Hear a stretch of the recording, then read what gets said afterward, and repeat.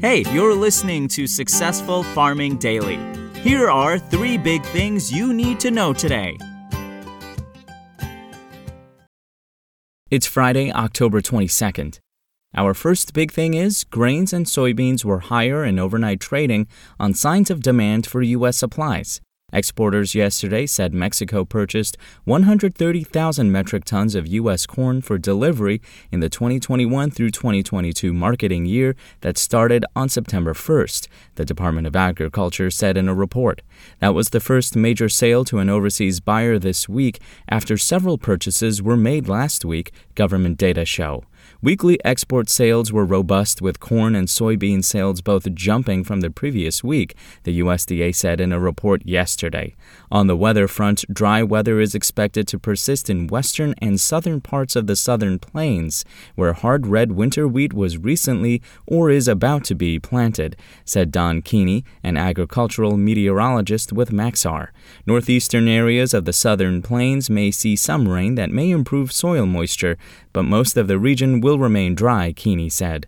70% of the U.S. winter wheat crop was planted at the start of the week, ahead of the 60% that was in the ground a week earlier, but just behind the prior 5-year average of 71%, the Ag Department said. The International Grains Council said Thursday it now expects global corn production of 1.21 billion metric tons, a narrow increase from the previous outlook. Carryout is seen at 600 million metric tons, up from 599 million in last month's report. Wheat production is pegged at 781 million metric tons, unchanged from the previous month's forecast, while stockpiles were forecast at 276 million metric tons, down from the September forecast for 277 million tons. Soybean output was unchanged at 380 million metric tons. Inventories were seen at 60 million metric tons, up from 57 million last month. Corn futures for December delivery rose 5 cents to $5.3725 a bushel overnight on the Chicago Board of Trade. Wheat futures for December delivery added 9.5 cents to $7.5075 a bushel, while Kansas City futures gained 14.25 cents to $7.62 a bushel. Soybean futures for November delivery rose 4.25 cents to $12.3775 a bushel. Soy meal increased $2.70 to $326.70 a short ton, while soy oil added 0.11 of a cent to 62.69 cents a pound. Next up, export sales of corn and beans jumped week to week while wheat sales declined, according to the USDA. Corn sales to overseas buyers in the 7 days that ended on October 14th were reported at 1.27 million metric tons, up 22% from the previous week and 67% from the prior 4-week average, the agency said in a report. Unknown countries bought 456,700 metric tons. Mexico purchased 377,100 tons. Japan took 230,100 tons. Colombia was in for 111,500 tons. And Nicaragua bought 76,000 tons of U.S. corn. Exports for the week were reported at 1.04 million metric tons, a 14% increase from the previous week, the government said.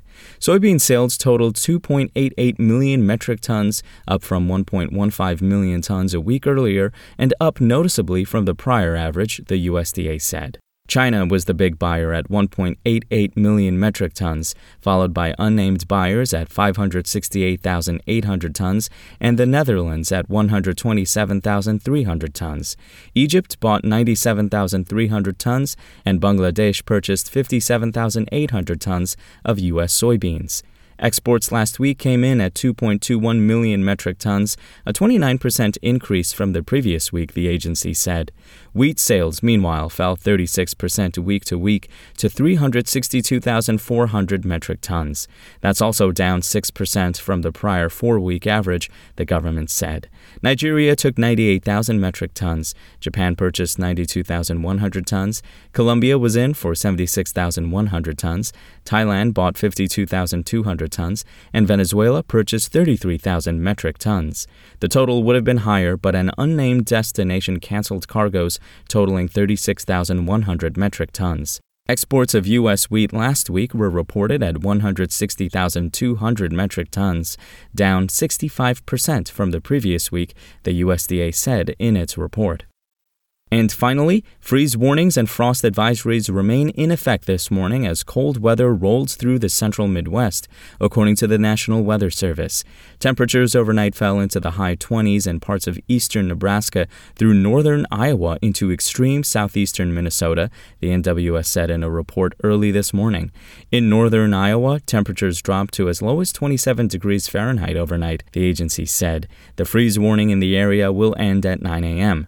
Frost advisories have been issued in parts of northern Kansas, where temperatures overnight were expected to dip to about 32 degrees before dawn, the NWS said. The advisories are set to end at 10 a.m. Further south in the Oklahoma and Texas panhandles, where hard red winter wheat was recently planted, some thunderstorms are possible late tomorrow afternoon into the evening, the agency said.